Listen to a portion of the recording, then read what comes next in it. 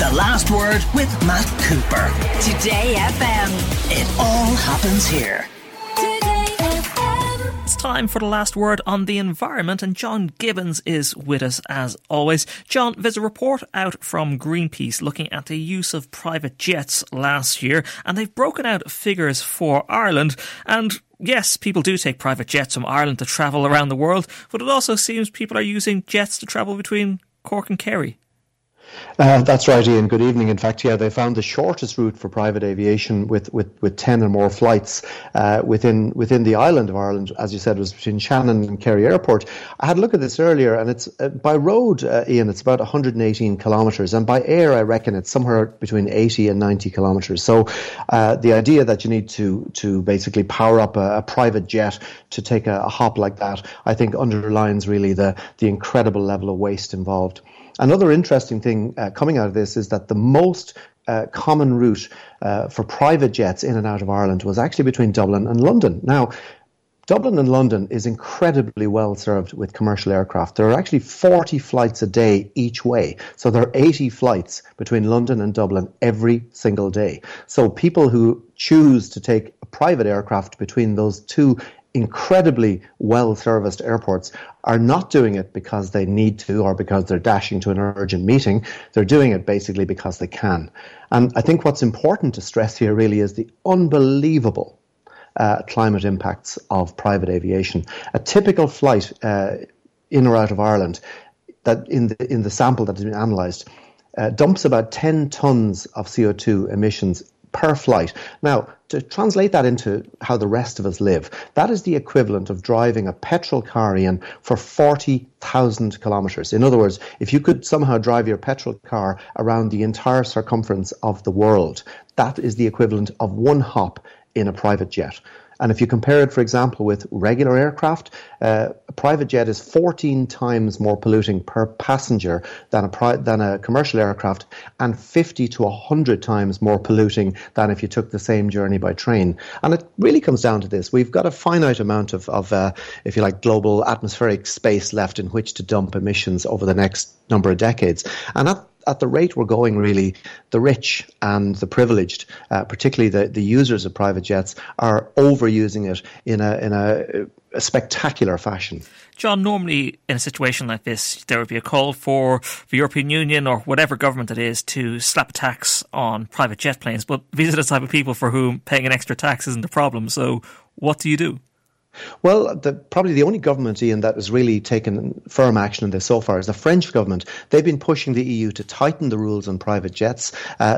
France has already introduced a ban on short-haul flights. Now, this isn't just private jets, but including commercial jets. So, for example, between destinations within France that you can reach by train within 2.5 hours, you may not take a flight between those two destinations, and that is already in position.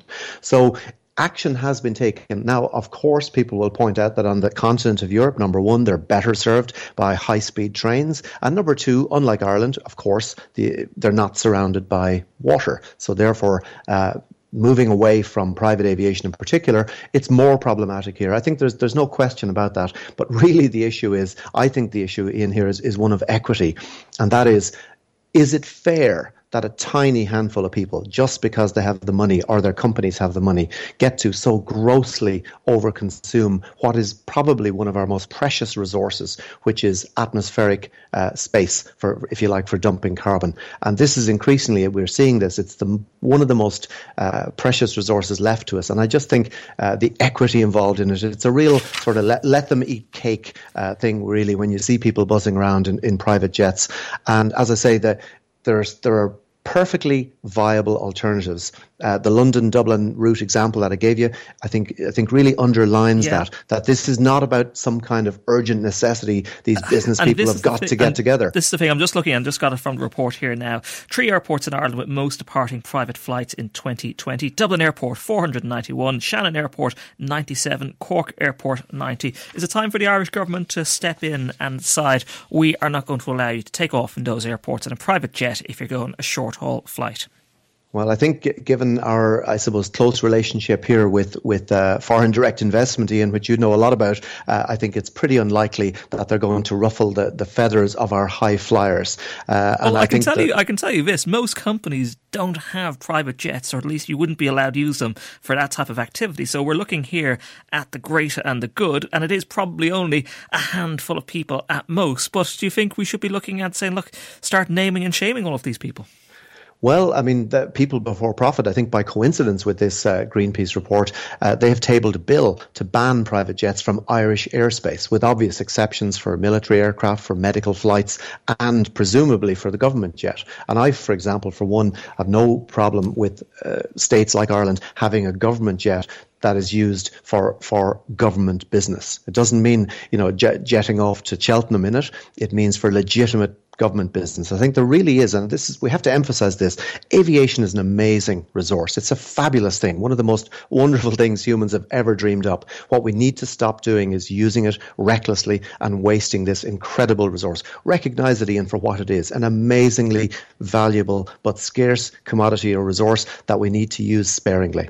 You have me on this one, John. I'll be with you on the front line on this one to ban the private jets, as long as we don't do the short haul flights for those of us who like a weekend escape. But let's move on to something else.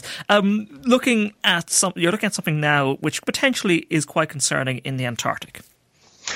That's right, Ian. There's I suppose most people will be familiar with the Gulf Stream. This basically is an overturning current that sort of begins or passes through the Caribbean and basically gives countries in the Northern Hemisphere, like Ireland, a very benign climate. If without the Gulf Stream, for example, average temperatures in Ireland would be 5 or 6 degrees cooler. We'd basically be the same temperature, Ian, as about Newfoundland. In other words, we'd be frozen over here maybe 6 months of the year. So that Gulf Stream transmits and carries a huge amount of energy that gives us our benign climate. Now, there's a far bigger part of that current, and these currents, by the way, they're all connected, and this is called the Antarctic overturning current. Now, it dumps an unimaginable 250 trillion tons, so that's 250,000 billion tons of Antarctic surface water are drawn down to the ocean abyss, as they call it. This sinks down, and as it sinks down, it's balanced by an upwelling at other latitudes. And basically, this overturning circulation, it carries oxygen down to the deep ocean, and it also returns nutrients to the sea surface. So it's part, if you like, of these gigantic intercontinental waves that move energy, that move nutrients, that move heat from one part of the globe to the other. What we're seeing happening very quickly in Antarctica is that overturning circulation is slowing down rapidly. And it's slowing because of the impacts in the Antarctic region of global warming. And they say that meltwater-induced weakening of the Antarctic overturning circulation could also shift tropical rainfall bands up to 1,000 kilometres to the north. And that means basically as these circulation systems, and really scientists have only come to fully understand the significance of these systems probably only in the last 20, 30, 40 years. Prior to that, they were really poorly understood. In fact, even today, we're still learning more and more about them. And what we know, Ian, is the nice, benign, largely benign climate that we enjoy on planet Earth is due to a subtle interplay between these ocean currents and, of course, our atmospheric currents, such as the jet stream. Now, we've seen the jet stream is starting to wave and wobble because of climate change, and now we're seeing that our deep ocean currents are doing exactly the same. They're basically responding to excessive heat in the system. This heat is building up and is causing all kinds of consequences. So what we're looking at, for example, with the Antarctic overturning current slowing down, basically we could find a huge collapse in the nutrient system, which means the foods available to fish and other marine species declining quickly. So that would be a devastating blow to fisheries.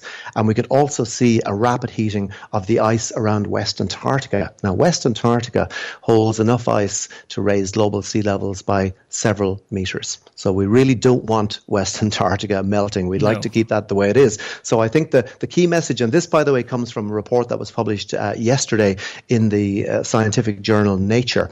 And the authors of the report have basically said we really need to, they're saying basically, look, this is yet another reason to address the climate crisis and fast. These are systems, Ian, that as we come to understand them, they're both massive and yet quite subtle. And they're capable of being disrupted John, by human actions with consequences really that hardly bear John, thinking about. All out of time on this. We could speak for another hour. John Gibbons, thank you very much for that. The Last Word with Matt Cooper. Weekdays from 4:30. Today